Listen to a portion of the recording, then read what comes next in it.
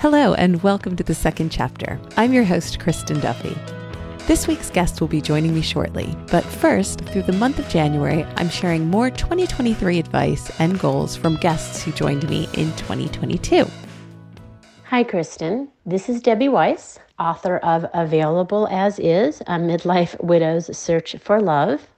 You asked about New Year's resolutions, and I don't really have any. I think New Year's resolutions tend to be really punitive because we give up the things we like in favor of the things we don't. Like, I will eat a lot less chocolate, but I will eat a lot more kale. And I don't really want to eat a lot of kale and give up chocolate. So my resolution is to enjoy life more this year and be less stressed and manage my anxiety and be more grateful. And then from there, hopefully find a measure of inspiration following the publication of my book. This week, I'm speaking with Martina Clark. Martina has lived a fascinating life, taking her to 90-plus countries, seeing her in the room with world leaders, activists, and educators, and now as a writer with her book, My Unexpected Life, an international memoir of two pandemics, HIV and COVID-19. Martina's had several major changes after 35. An age doctors never even expected her to live to see. We needed to be the voice of reason in the room from the perspective of people living with and impacted by HIV.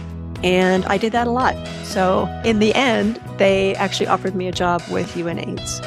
I became the first openly HIV positive person to work for UNAIDS. My job was to be there in the room and try and help guide things a little bit from my perspective as a person living with HIV and in consultation with the community of people living with HIV. And so that led to a whole career with the United Nations.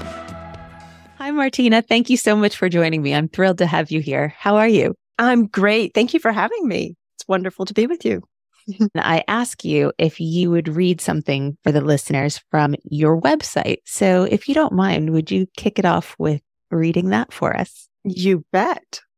My life has led me along many paths. I've been a special events planner, a typist, an au pair, and an ice rink employee. I've danced in ballets, sang in an opera, and sold tap shoes. I've made deli sandwiches, served meals, and cleaned tables. More recently, I worked for and with the United Nations system for more than 20 years on HIV and AIDS. Since 2017, though, I've been focused on teaching, and I count my blessings each and every day for this opportunity to work with these amazing young people. Thank you for doing that better than I could have, telling your own story. You've also been in bands. You've been an artist. Who's counting? Yeah. Who's counting? Come on the second chapter and tell me about your 57th chapter or whatever. But despite all this, you originally studied, was it international policy? International relations. International relations. So how did you come to that initially? Oh, that's a good question. Basically, I got to college and I think if I had felt full empowerment to do whatever I wanted, I probably would have studied writing and become a journalist and maybe an international journalist, travel writer, something. That's where my soul was. But I was told by people older than me who are often referred to as your parents, don't do that. It's not a good career. I knew I wanted to travel. So I ended up landing with international relations, mostly because I wanted to have a career that would take me to different countries, not because I was as invested in the politics as I probably should have been at that point. But it ended up serving me well. It seems like international relations, though, is something that parents would go, what the hell is international relations? I don't know, like back in the day. Yeah, except that my parents got married and immediately moved to Spain, where they lived for 4 years and had their first 3 kids. So they actually did get it. That was one thing. They're like, yeah, that sounds cool. Okay, we get that. Very good. Yeah. Unfortunately, though, 2 of these dreams, something that kind of stemmed from international relations, I assume, but you had a couple things that you were accepted to do and were scuppered fairly early on in life, which was the Peace Corps and language teaching in Prague. Yes. And obviously, you know this, but because of a positive diagnosis with HIV. Exactly. I was accepted to both programs, and as I read more closely, the fine print said, all we need from you is a negative HIV test, and then you're good to go. We'll do all the interviews and get you on your way. And I had just tested positive and realized that was not going to happen. So I was crushed. I think is a good word. Yeah. And on top of what must have been, and I'll ask you a bit more about this, but what must have been such a devastating blow to find out you're HIV positive, but to also have two things that I assume were very difficult to get. It's not like everybody gets accepted to these things. Find out, yay, I got both of them. Yeah. And now because of something else that's what at the time felt like it was going to destroy your life, destroyed two big dreams. Yes.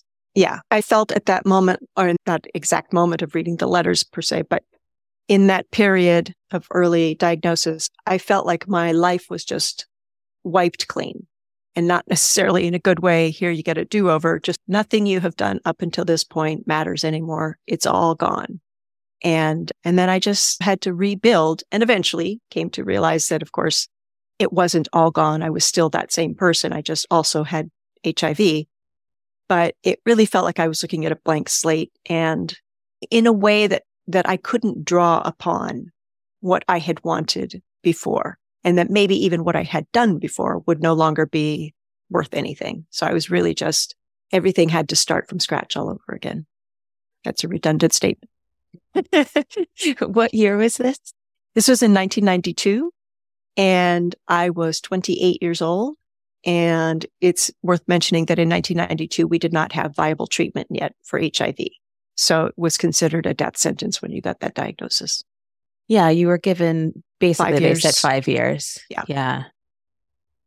And additionally, and I was going to say back then, but I think it's probably still a pretty valid statement that women were not seen as, or were not commonly recognized as people that could even get HIV.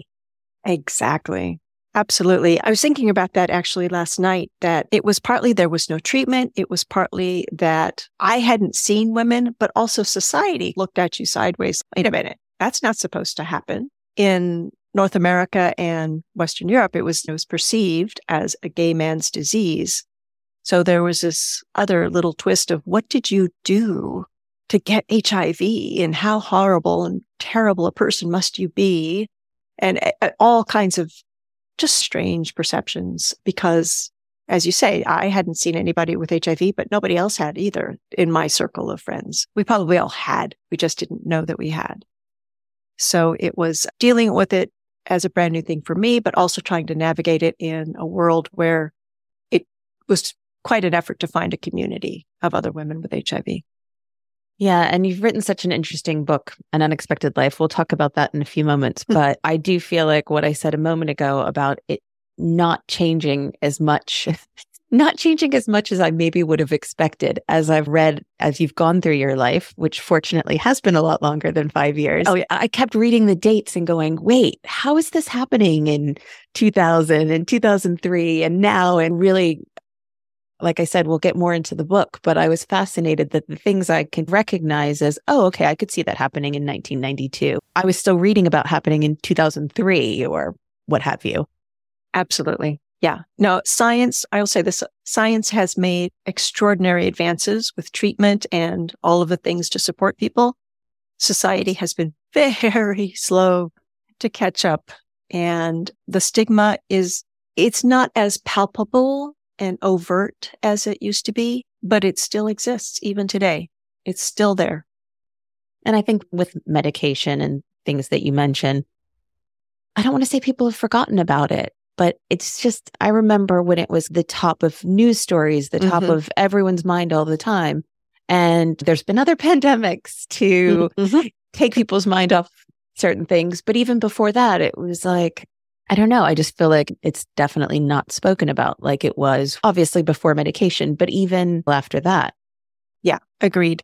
Agreed very much so, that the campaigns have slowed down and money has been taken away from those areas of study and the educational programs that go along with it, or prevention programs. And you just don't hear about it very much. I think you heard maybe a tiny bit more last year, meaning 2021. because it was the 40th year that the virus had been discovered, but then it just disappeared again. And yeah, we don't really hear about it, and we definitely don't hear much about women with HIV, despite the fact that globally, women make up more than half of the cases of HIV. Wow. Yeah. That's just a shocking statistic because you don't hear about it, even to this day. Exactly. And I think it really does not align with people's perceptions. They either think it's fixed and it's done, or it's not a big deal anymore because if you get HIV, you just take a pill and so what? Who cares? But in reality, it is still very much a vibrant pandemic. People are still getting infected.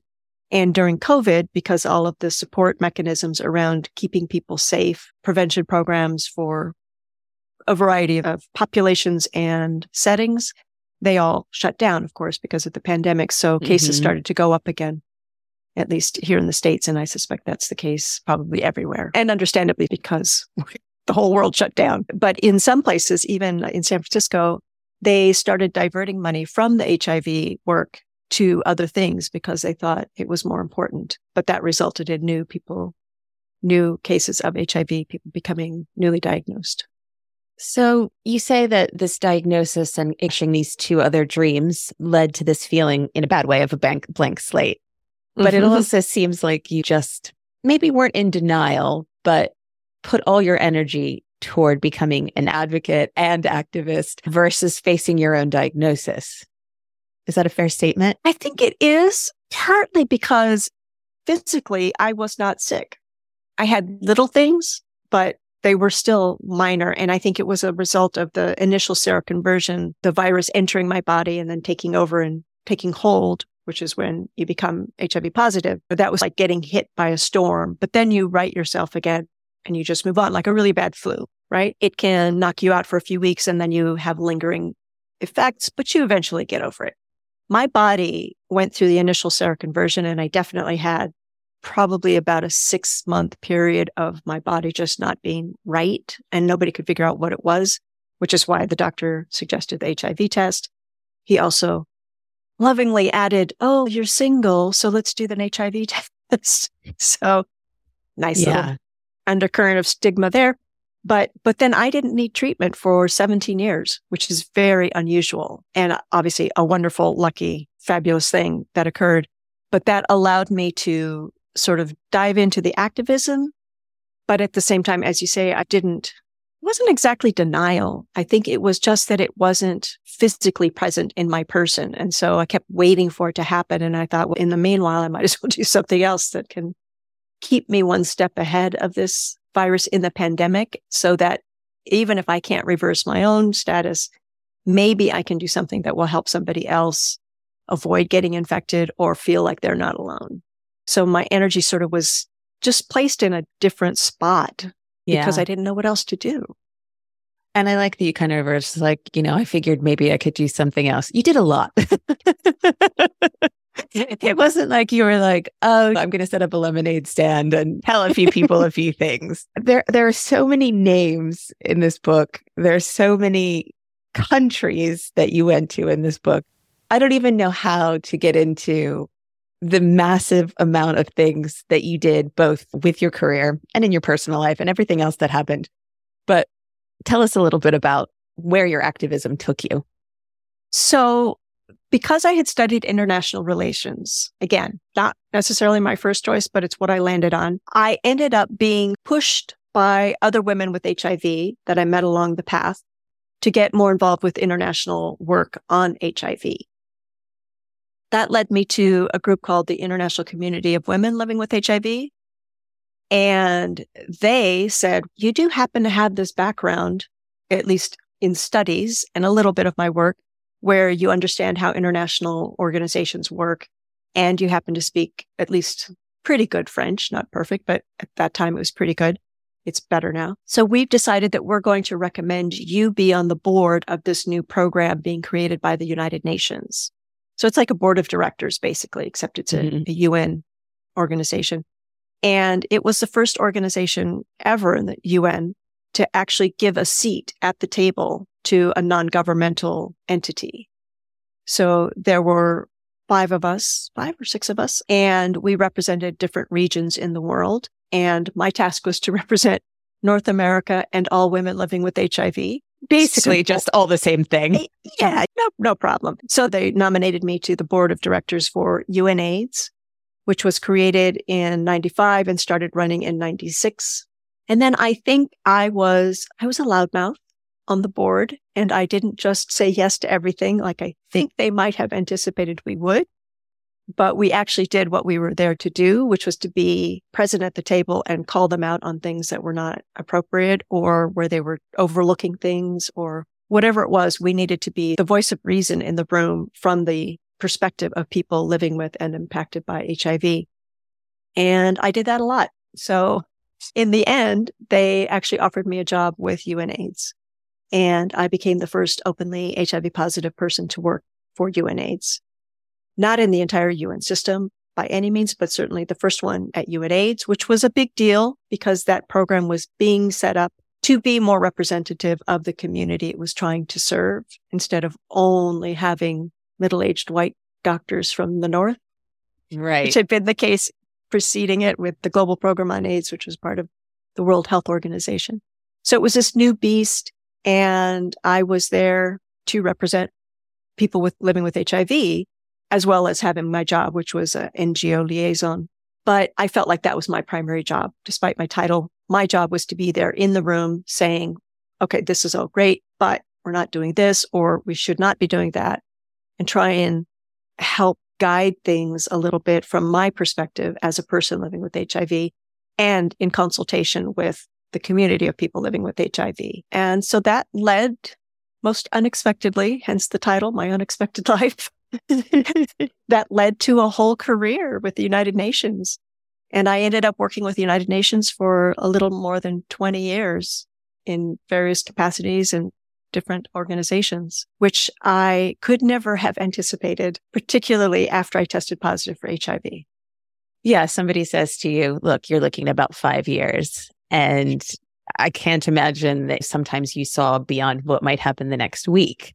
But usually it was another country or something that you'd be traveling to. Yeah. And it turned out, again, I would still much rather have not had a life with HIV because it has presented issues for me in my life. And as a selfish person, I would have been happy to avoid that.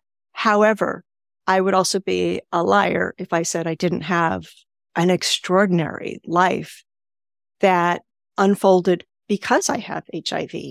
Mm-hmm. And because I was trusted and put into this position with UNAIDS, that led to all sorts of other things and almost a decade with UNICEF. And then I worked with peacekeeping and as a consultant along the way with other organizations. And I have traveled so much and seen such extraordinary parts of human existence, I think, because I wasn't traveling just on a vacation or a tour or something. I was going to places and working with our staff for the United Nations in country and getting to have a little sense of what their life is like on a daily basis.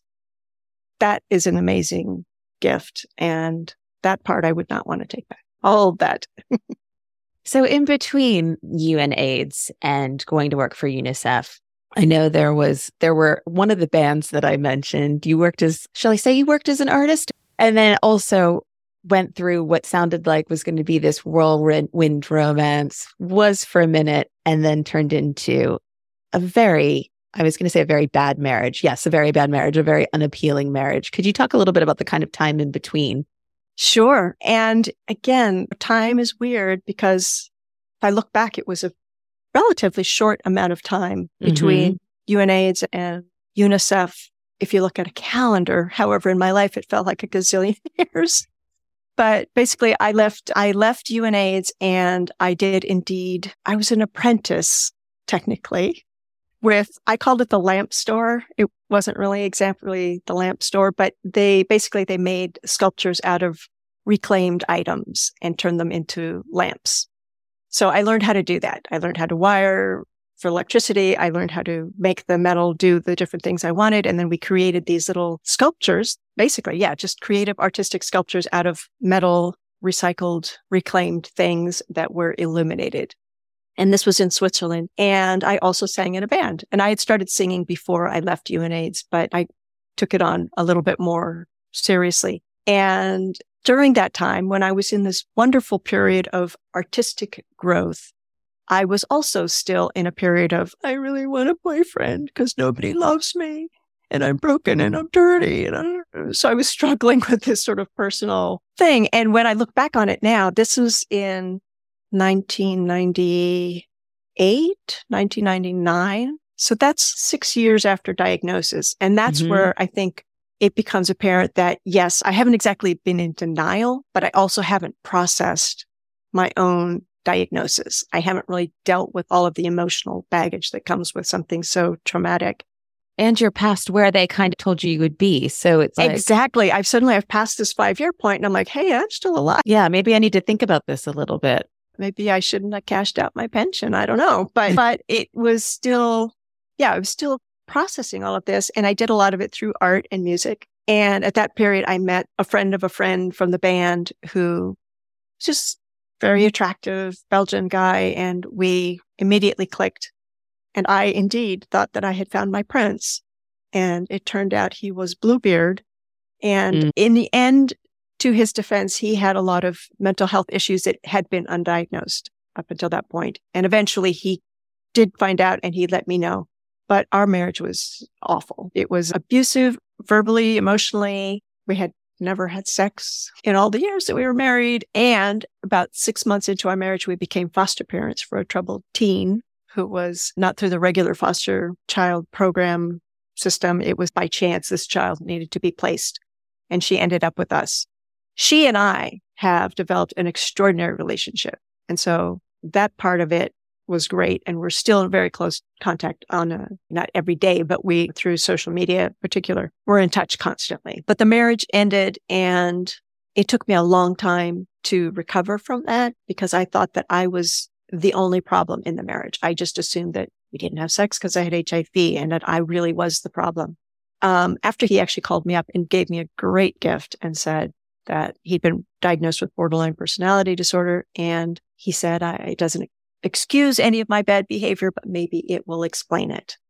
And that he was now in treatment and in therapy and he was getting help and trying to get his life together. And I wish him all great successes. I have no desire to hang out with him anymore ever again, but I think that's fair. Yeah, we tried it. It didn't work, but it was really kind that he did that and afforded me the knowledge that while I was certainly a part of that relationship and I didn't do everything right either by any means, I wasn't the only problem. And it did explain a lot of things. And then I learned more about what he was dealing with. And I was like, oh, okay, this makes sense now. But not having that knowledge going into it because he just didn't know. And my being vulnerable because I was still processing my own emotions. It was a pretty bad mix.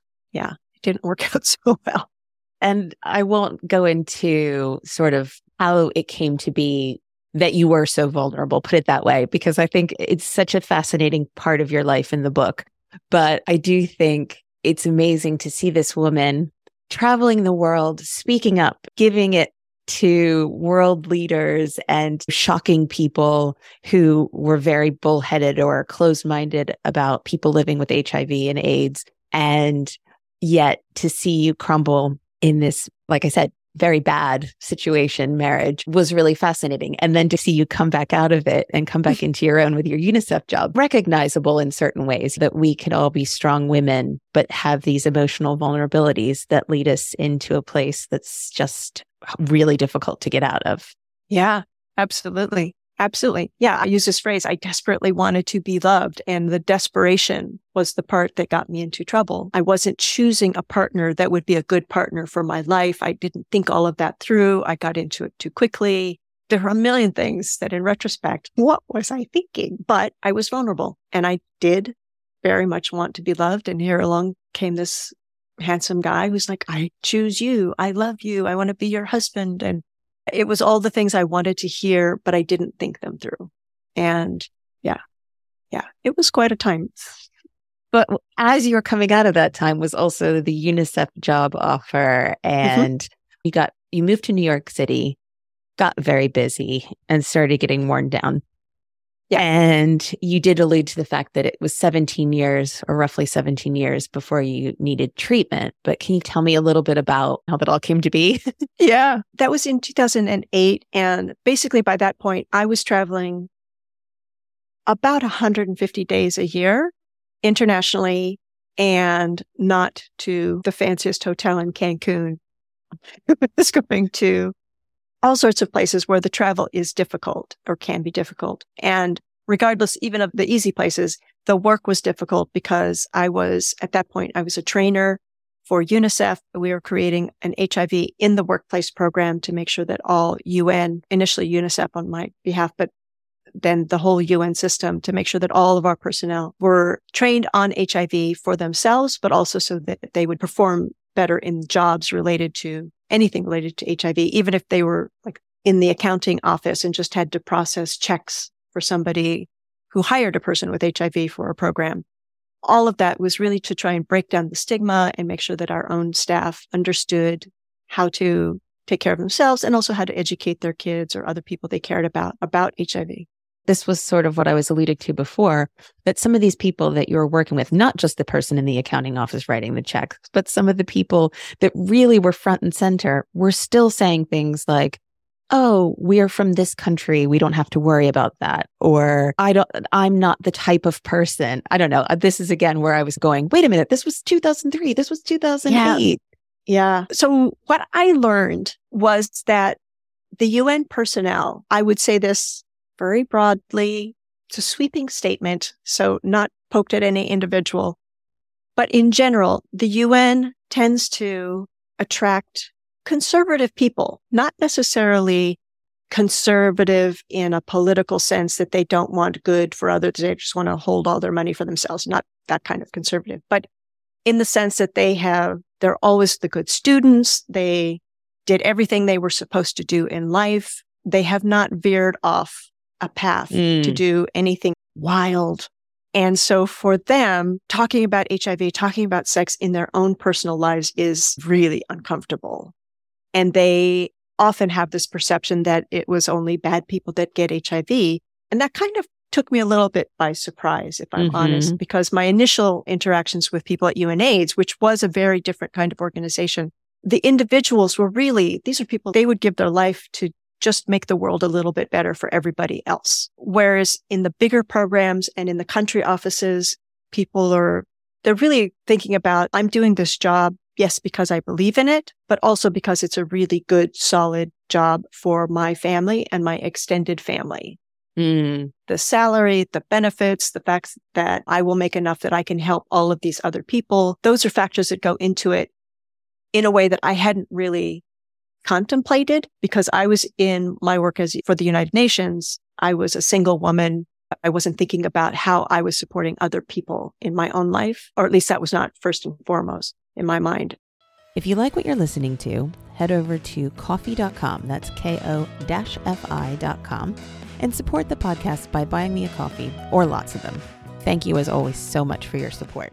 So when I got to country offices, it was really hard because then I would have these conversations and I also was surprised by the comments that people made. And it took a lot out of me. Physically, the travel was hard, but emotionally, there were days when I wouldn't even go to dinner. I would just go up to my room and curl into a fetal position and cry and just go to sleep early and feel like, why am I doing this? Why am I exposing myself? Why am I opening up these wounds every single day in my job? What kind of brain do I have that thinks that's a good idea?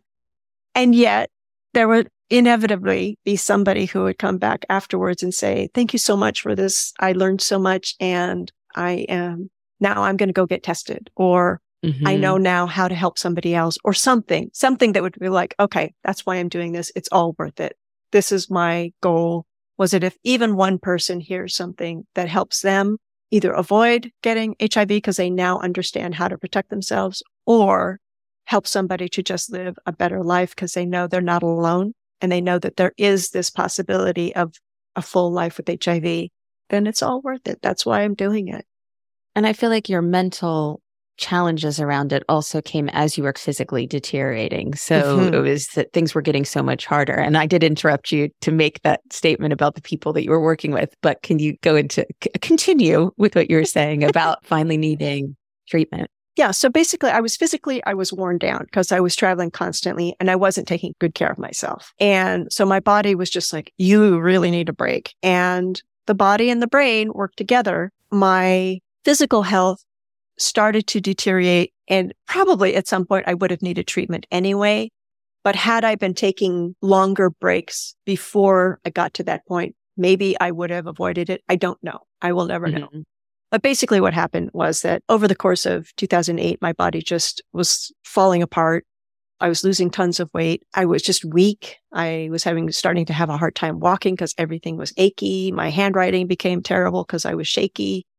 And by the time I finally got to a doctor, he said, or I asked him, I said, do you think I could get some time off from work? And he was just like, wait, you've been working through all of this? You're really sick. Do you understand that? And I said, nah, just a couple of weeks. He said, let's start with 3 months. And that also set an alarm bell off in my head to think, oh, okay, if this doctor, a specialist, thinks that I need to start with 3 months off from work, this is serious. This is not something I'm going to get over on my own. But at that point, because my body was in such chaos, my brain was also not really functioning the way that it should. And that was part of why it was hard for me to get the treatment I needed, because I was thinking, I've never been this sick. I just need a little break and I'll be okay. Even though I knew the science and I understood what was happening, on some level, I wasn't connecting those pieces. It was only after I actually took that break, or during that break, I should say, that I was able to replenish my reserves enough to start to think more clearly and think, okay, this is not going to end well if I don't start treatment.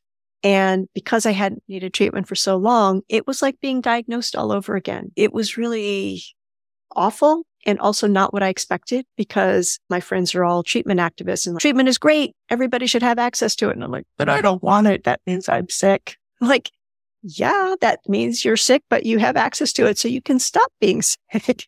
Right. But it was really hard to connect those pieces in my brain. But eventually I did, and hit all the wood I can find. I started treatment in the end of 2008, and I responded well, in part because I hadn't been on treatment before. So I was what we call treatment naive, and my body was able to respond without many side effects, and took a couple of switches here and there to get the right combination for me. But I did really well. And I bounced back. Within 6 months, I was back basically to my old self, which is extraordinary when I think about how sick I was. Like, it was a challenge to leave my house and take the subway to go to see the doctor was a major ordeal for me. Whereas now, it's not going to the doctor. Maybe, it's a long trip or whatever. I think about riding the subway for other reasons, but physically, it is not an issue. At that point, it was really a challenge. It was really a struggle. And I don't ever want to be there again. I am grateful that the treatments exist.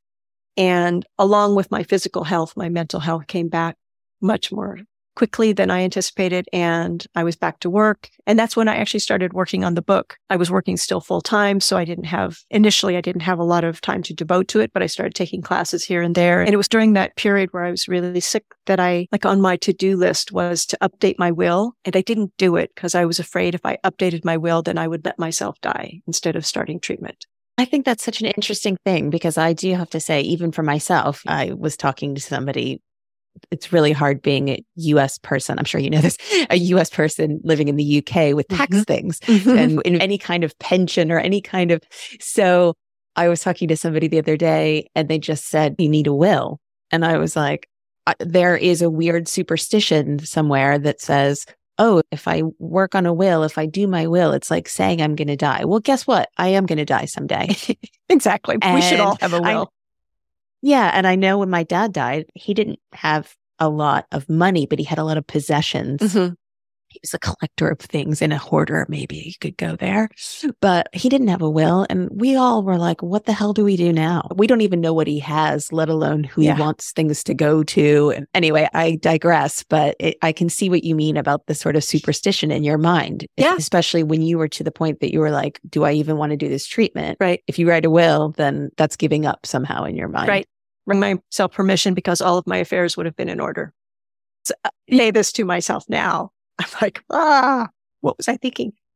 Some point during that struggling, I also thought about story and that I own this little teeny piece of the history of the AIDS pandemic that I felt was important to tell. And I won't say that the writing is what kept me motivated to live. There were many, many things, but it was something that I felt like I need to get this story down.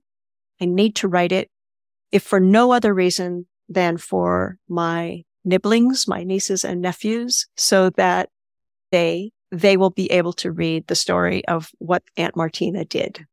Because nobody else can tell my story. I'm the only one because it's my story.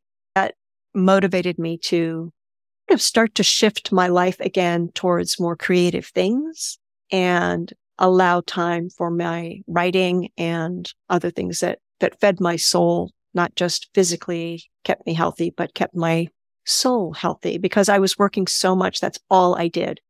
And again, when you travel that much, it's not like you're missing something that is your life. That's what you do. You travel all the time. And in the UN, everybody else travels all the time as well. So it's easy to have a community of friends and whoever is in town and wants to go to drinks that day, that's who shows up, right? It's a different sort of socialization, but it exists. I didn't suffer or anything because I was always gone from my life. That was my life. And it was a wonderful, extraordinary life, but it was not sustainable, to use a good UN word, and something that I could keep up physically or emotionally. And I started to realize again, as I had in Geneva, UNAIDS, that I still had to feed this part of me that likes to create things, that make new stories, tell stories, sing songs, does harmonies, whatever. That's an important part of who I am as a person. I started to carve out more time for that after so sick. A really good thing. And it's led me to all these other things that I'm doing now. I mentioned at the beginning, you've had 50,000 chapters. I think I said 56, 57, something like that. But one of the things that is another second chapter story is that you have gone on to now have an MFA. MFA, is that right? MFA. Master's of Fine Arts in Creative Writing after leaving your job, a reggae band. So tell me, what led you to leave after 20 years plus at the UN and start all these other things? Basically, because I had that time when I was sick, reflected and thought, need to get on with my life. Done good. I have tried to put better things into the world through my work, and I am allowed this on myself. And if I don't leave the UN, I will never do that because the UN it's an all-consuming world. It's like it takes up every part of your being. All of your friends, all of your relationships, all of your jobs, everything is it's all focused in this little bubble. And so I decided that it was time for me to move away. I also felt like the work that I had been doing up and running, I measure something in terms of a job. If you can step away and it keeps going, you do your job right. Need me anymore. It was set up, somebody else could step in and take over. Basically, I motion that happened. And indeed, I left. I had actually started singing back up with a reggae band while I was still with UNICEF. But once I left UNICEF, I tried to start my own band. And as one does, obviously, career choice, UN to reggae band. Clearly. Transition. And a band, it actually sort of exists in different formations, but the initial shape of it lasts that long, about a year. But it got me back into my creative self. And then more and more classes on writing, particularly on memoir, how to shape a story, because to me, that's the hardest part. Like you can write all the stories down, but how do you shape it into a book length script that actually holds together and makes sense? That was the trickiest part. And then eventually I thought, I'm going to do an MFA. I love writing. I've always loved writing. I hope that I'm a decent writer. wanted to give myself the gift of being in community with other writers. So I did an MFA program. I started at 50. I even spent a semester living in the dorms. Oh, because part of my program was in a different part of New York, and just commuting for daily classes was not a reasonable thing to do. So I just lived in the dorms in my 50s. I love that though. You know what? Be part of the experience. If you're going to go back to school. It was great because in undergrad, I actually didn't live in the dorms. I was in an urban setting and I worked full time and lived in an apartment with roommates and stuff. So it was my first dorm experience. I don't know how my dorm mates liked it. Middle-aged lady. But for me, it was wonderful. And it was just a gift to myself to do the MFA. I did not need the MFA to write the book, but I loved being in community with other writers, learning the writer's life, and having extraordinary teachers, which I don't actually love New York. I'm a Californian through and through. But one thing you can find in New York is a lot of good writers. And so they become the professors in the local schools, right? So I got to study with some extraordinary people. And I wrote my thesis, and then I spent a summer with my sisters and my nibblings, my nieces. I would write something and send it to them and check in every week, and they were giving me feedback. And the risk of that was that they would say, "Oh, we love this. This is great," because they love me. But in fact, they turned out they were excellent readers. And they said, "You've already said this," or "You've skipped a part. Remember what that happened," or "I think you should include this because it doesn't make sense here." They were excellent. They were basically my thesis advisors. That's the manuscript that became my book. And it's gone through a few more versions and editing since then. But it allowed me to make a real foothold into the life that I had sort of wanted to have as a creative person, as a writer. And through that led me also to teaching, which has been so wonderful. I absolutely love teaching. And specifically, I teach college classes to high school kids who are doing college classes early. And I feel so blessed to get to work with them because give me hope for the future. These bleak times, that means a lot. And I feel like I can give back. So it's still sort of activism covertly through teaching by helping them shape their voices. I did think, hearing you say that you were teaching anyway through your activism. You were standing up in front of people. You were educating about living with HIV, how to use a condom. So it's coming back, but getting to do it through a new creative format, which I think we come back to what we love, but it seems like what you kind of wanted to do very early on and never got to do, combined with what you did your whole life to make this sort of perfect new brew. Exactly. That's really what it is. And in some ways, it's even better than the work. It's not better. It's different than the work at the UN because rather than just teaching them about HIV, I'm teaching them to find their own voice so that they can be loud on the page as public speakers, as readers, as whatever participants in life, activists themselves, perhaps one day they can amplify that voice on whatever it is they need to talk about. Not what I want them to talk about, what they need to talk about. And that gives me so much joy. I sleep well at night, as they say, in terms of my work. I feel like I'm able to give back, and I see these great young minds going, "Oh, that makes sense. I'm going to write about this." In my English 101 class, which is a class that a lot of people don't want to teach because I think it's really boring because it's composition and blah. But I actually love it. And I let my kids choose their topics. And for example, last summer, one of my students wrote about girls in skateboarding because she loves to skateboard. And I'm like, of course you can write a paper about that. Sure. Let's do some research. And she was still able to tie it back to human rights and global level, a national level, and a local level. And I had them tie it into literature. So she was able to find a girl skateboarder who is also a poet and talk about some of her poetry. And it was brilliant. It was absolutely brilliant. And so I'm just sort of giving them the tools that I have acquired over the years and saying, here, these are some tools that might be helpful for you. This is how you use them. Go at it. See what you do. I love when it comes together. The whole reason I do this podcast is obviously people start someplace, they end someplace. There's so much in between. But when And I don't think you're even close to, you probably have 10 more careers by the time it's all said and done. But I love when you find something that I didn't even expect to be doing this. Yeah. And here I am and I'm loving it. And to be fair, we've not even said the entire name of your book. I did say before we started that I was riveted. So I want to make sure that even though people have heard touches of your story, they get the chance to read it. My Unexpected Life, an international memoir of 2 pandemics, HIV and COVID-19. Yes. So we haven't talked about how the 2 pandemics have come together in your life or your mind. How did COVID kind of impact after you'd had the large portion of your life living with HIV? So I would say in 2 ways, as an observer and as a participant. As an observer, I saw that, for example, the vaccines that we have now, we were able to bring them to market so quickly because of research that had been done in hopes of a vaccine for HIV. Science for all of those decades of HIV is actually very relevant to the science in our response to COVID. That is one thing.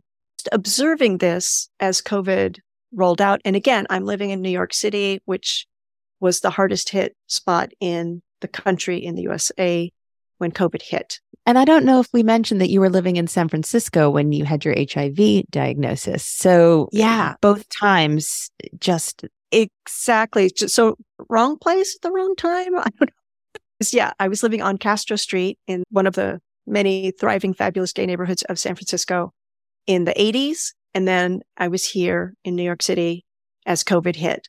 As an observer, I saw these similarities. And then I also saw some differences. For example, the stigma attached to COVID there is some stigma, but it's nothing like what happened with HIV because, of course, everybody in the world shut down with COVID, whereas HIV was perceived to be in these small populations. So some of these similarities and differences, observing this at the same time that my manuscript was picked up for publication and when I was working with the final editor, we could also tie in the COVID pandemic because I think both professionally and personally, I have a lot of observations that would make this a really interesting to weave throughout. And of course, it makes it timely. Also, I am a virus overachiever because I also had COVID early on, an early adapter in late March, early April of 2020. And so I was also able to tap into what this was like physically. And in my case, the HIV, I had this huge emotional blow of the diagnosis, but then I didn't really get sick. And with COVID, I thought I'm doing everything right. I'm not going to get this thing. I got it. And 3 years on, I am still dealing with it. So physically, it has actually done more damage to my body in a short period of time than HIV did. Wow. Is there any correlation between the two or is it just unlucky? Because I feel like COVID, I've had it several times, unfortunately, and it's hit me very hard. But I know other people that are like, oh, yeah, That is the $1 million question. And I don't know. I don't know if I initially got COVID despite my best efforts because I have HIV and I therefore have a compromised immune system, or if I was going to get COVID anyway, and I didn't get a worse case because I take the medications I take for HIV, which are not the same, but sort of in a similar, they're like cousins to medications that they would give you if you have COVID. Basically, they want to keep your fighter T cells up so that you have a big army of fighting machine inside your blood system. What I do know is, it's not a spoiler alert because I don't think this is actually even in the book, but I had a really bad case of shingles in 2003. And one could say that that's because I have HIV. I was more likely to contract that, have a worse case because I had HIV. And with COVID, it seems to have reactivated that nerve damage. Ooh. And it's not as bad. Breathe out again. It's not as bad as it was in 2003, but there's no other explanation. I call it my gremlin. I've named him Ivan. He's Ivan, my gremlin. It's this little mass that's not actually, nobody can see it or feel it except for me. And so it must be nerve damage. And then also I've had a headache for about 3 years now and nobody can figure that out either. And I had damage to my left eye. So everything is on the left side. And I guess that's because I'm a liberal. So I lean left. But I've actually had 2 surgeries now on my eye, and it's basically permanently damaged because I developed from the inflammation of COVID, I developed a membrane on the back of my eye that had to be removed. And I had a second surgery, and I'm like, but my eyes are still not working. And the doctor's like, they're never going to work together quite the way they're supposed to. And so the left eye sees things a little bit, looking at a ransom note, how they paste the letters unevenly. Wow. And it's almost twice the size of what I see with my right eye. And yesterday I was on the subway and I happened to be looking at a sign where a pole was in between. And I realized that even if with both eyes, I literally see the right side is smaller and the left side is bigger. So I am not going to be doing any mountain climbing anytime soon. My depth perception is gone. The big scheme of the universe, I can still see, I can still function, but it's a big deal for me, Yeah. Especially I can't really read comfortably. I can read, but not for long periods of time. So I can do enough reading to do my work, but I use a big screen so I can make things big. Writer and a reader, that hurts my heart. But it has led me to the path of audiobooks, which I absolutely love. And I see now as an art form unto themselves. And now I absolutely love audiobooks. And I used to think I was cheating if I listened to an audiobook. And now I realize, no, a good audiobook is its own thing. We heard how beautifully you read from your website at the beginning. And I know that you narrate that has it just been released, the audiobook? It was just released, your book? Yeah, on January 3rd. Hearing you tell your own story, I can imagine, is a fascinating way to hear it because who better to tell you? Like I said, you obviously read the beginning bit beautifully. Either way, whether people want to read it or listen to it, I would recommend it. Her life has been so fascinating. Thank you. The only other thing I really want to ask you is, of course, did you bring a quote for me today? I did. I have a quote that I actually, in the beginning of my book, and it is, if you think you are too small to make a difference, try spending the night with a mosquito. And that is a quote from the 14th Dalai Lama. And I love it because it reminds me that I can't change the world. I can't do it. I'm just one person. What does it make? It does matter. Everybody can do something, no matter how small, to make their world a better place for themselves and for others. And again, if we think about the mosquito, it's easy to remember. Yes, a little tiny thing can make a big difference. Yes. Yeah. Yes. And I have to say that's a really interesting reminder to me, having read your book. The whole time I'm thinking just, wow, how will I ever make this kind of an impact? But sometimes the impact is, I don't know, it's sometimes different than you expect it to be, I guess, Absolutely. is what I should say. Absolutely. And I think, again, just don't diminish the fact that even the little tiny things that you can do can all do something, even if it's smiling at somebody on the street, just connecting and smiling. Sometimes that's enough. It can make somebody feel like, oh, somebody noticed that I exist. That can be a little thing that makes their day better. So it all counts. It's all good. And even if we don't recognize the response, just doing lots of little good things makes the world better. Your unexpected life has certainly made the world better. And the book is so interesting. Everyone read this book. You will learn so much and you'll be really inspired. Thank you so much, Martina, for joining me. I've had such a lovely time getting to chat with you. Thank you for having me. Really, I've thoroughly enjoyed this. Thank you so much. Thanks for listening. If you enjoyed the episode, tell a friend, follow us on Instagram, and sign up for the Second Chapter newsletter. The Second Chapter is brought to you by Slackline Productions, a production company dedicated to redressing the balance of women's stories being told and who's telling them, with a specific focus on women 35 plus. You can find us at thesecondchapterpodcast.com and slacklineproductions.co.uk. Thanks again.